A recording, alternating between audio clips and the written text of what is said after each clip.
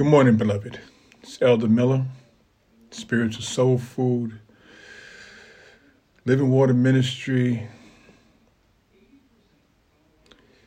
New Bethlehem Church family. I'm excited this morning. I may not look excited. I'm a little tired. God has been dealing with me all night long. Had me up very early this morning. As I shared yesterday, God is doing a major thing in the earth realm, not trying to add anything about me, but it's all about him. When you consider the idea, as we look around, all these major things going on, not just yesterday, but in the days past. But I must also add the caveat that the Bible declares that there's nothing new under the sun.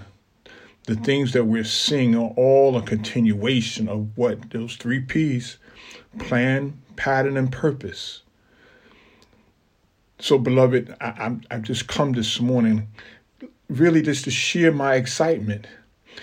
My excitement is in that I know what we are embarking on is a great thing, because I see the universe already lining up against it.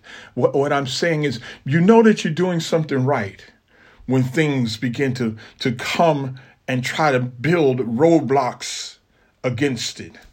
The only other thing I'd add in caution is that when you're doing what's right, when you're doing what's positive, when you're doing what is edifying and bringing light into darkness.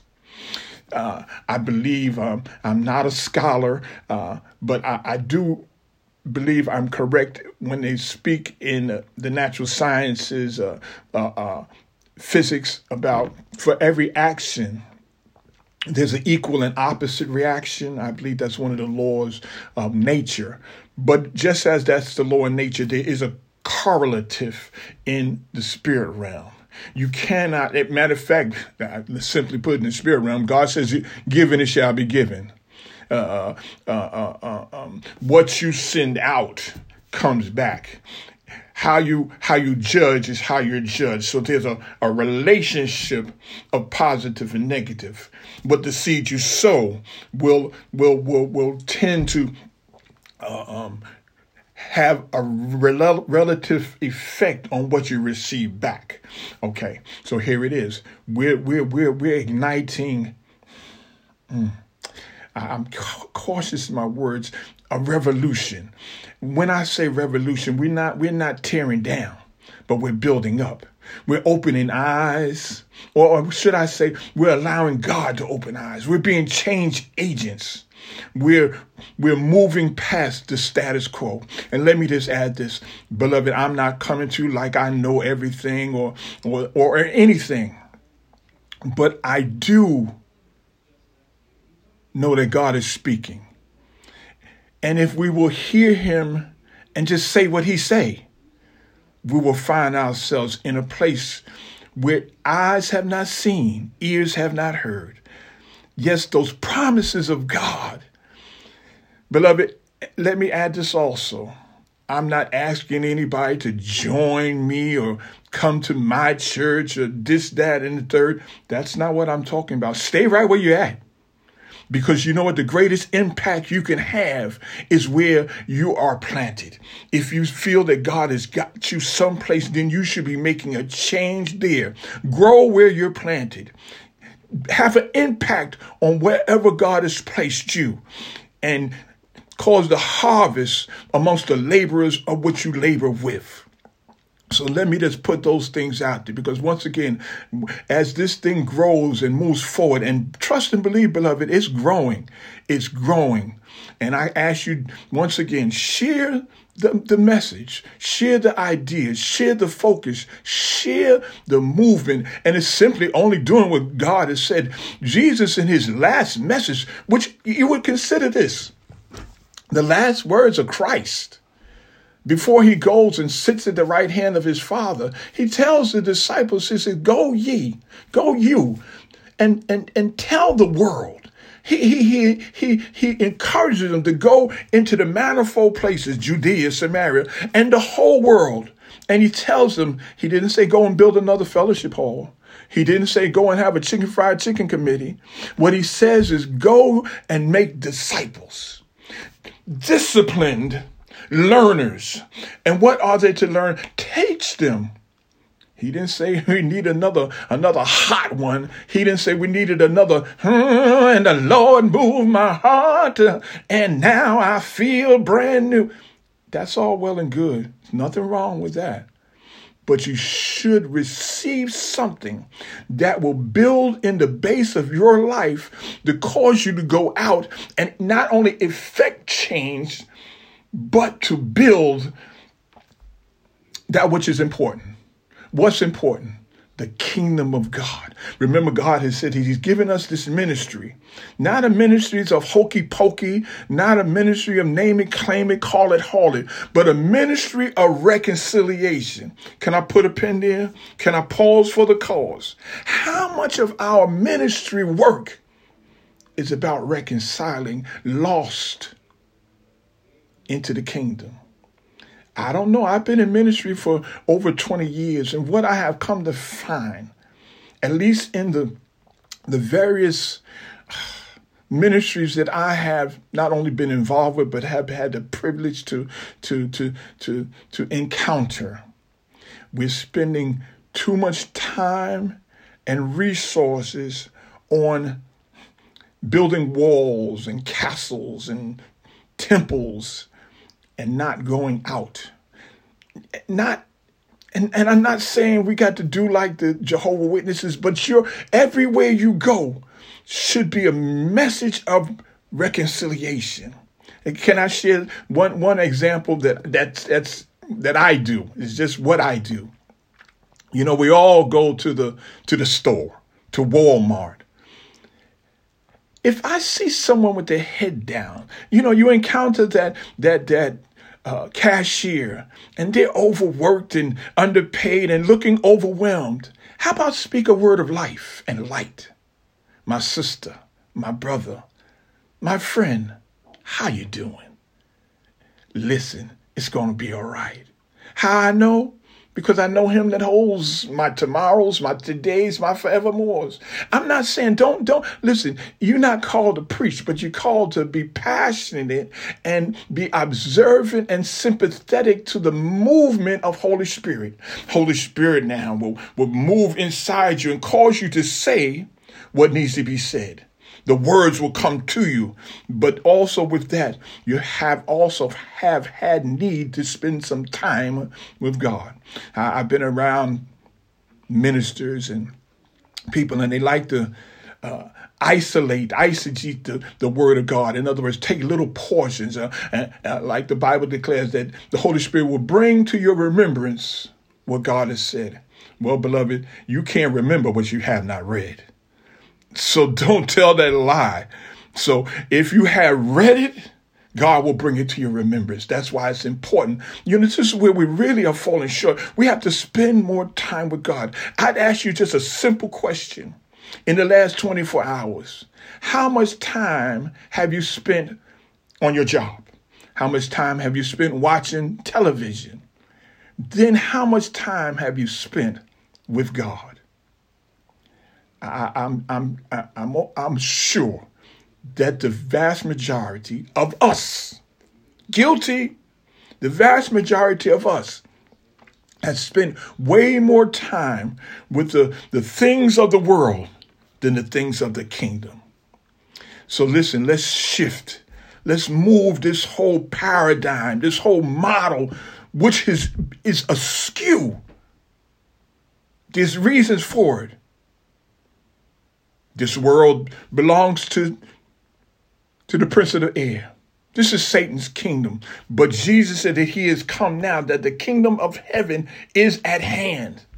And we are the change agents to effect the change, to take back, to plant the banner of Christ. When I say Christ, I'm talking about the anointing of God, the very Spirit of God back in the earth realm. And we can do it. Realizing that God is working through me and you. We are the hands, the feet, the mouth, the eyes, the ears of the kingdom of heaven. But we've been bamboozled and pushed down and led astray in thinking that the things of this world are a priority. The Bible is clear that it's the Gentile. And clear up that term, Gentile only really means those who are not saved, those who have not accepted Christ, those who are, as we say in the church, outside of the ark of safety. Those people are the ones who chase, or it should be common for them chasing another dollar, another car, and it's nothing wrong with things. But we must not allow them to become our focus. You're so busy chasing another thing that your home is neglected. The priority of sitting and talking, dining, eating with your family becomes neglected because you got to get to your second and your third job. How about focusing on bringing the family together? Beloved, I'm sorry. I don't want anyone to feel like I'm pressing down on anyone. I'm not pointing fingers. I live in the same world. I'm guilty of the same things. But we want to transform, each one teach one. We want to elevate our brothers and our sisters and cause us once again to be all that God would have us to be. Let's stop pointing fingers and let's start opening our arms and wrapping them around each other and encouraging each other, sharing with each other, praising whatever they're doing that's positive. The Bible says, think on these things, whatever's good and noble. Yes, beloved, let's get this stinking thinking out of our minds and let's stop using those words that are not edifying. You know, we've allowed them to co-opt us and cause us to say things that we know really are not positive and cause us to think that that's who we are. No, beloved, that's not who we are. We're king's kids. We're the children of the Most High. We're fearfully and wonderfully made. So why would you call yourself the N word or the B word or any of those other negative things? No, you're more than conquerors. Beloved, like I said, I'm not going to hold you long this morning. I'm just excited, amen, about what's happening. And once again, I solicit your help in forms of whatever way, technology. Forgive the background. I'm going to work on it. I'm going to try to do this, as we say, as unto God. I'm going to bring the spirit of excellence into this, and this movement, this ministry, this transformational moment will carry on. And like I said, take it wherever you go. Tell somebody. Elder Miller's got something to say that you might want to hear. And if it's something that you want to share, email me. ministermiller@yahoo.com.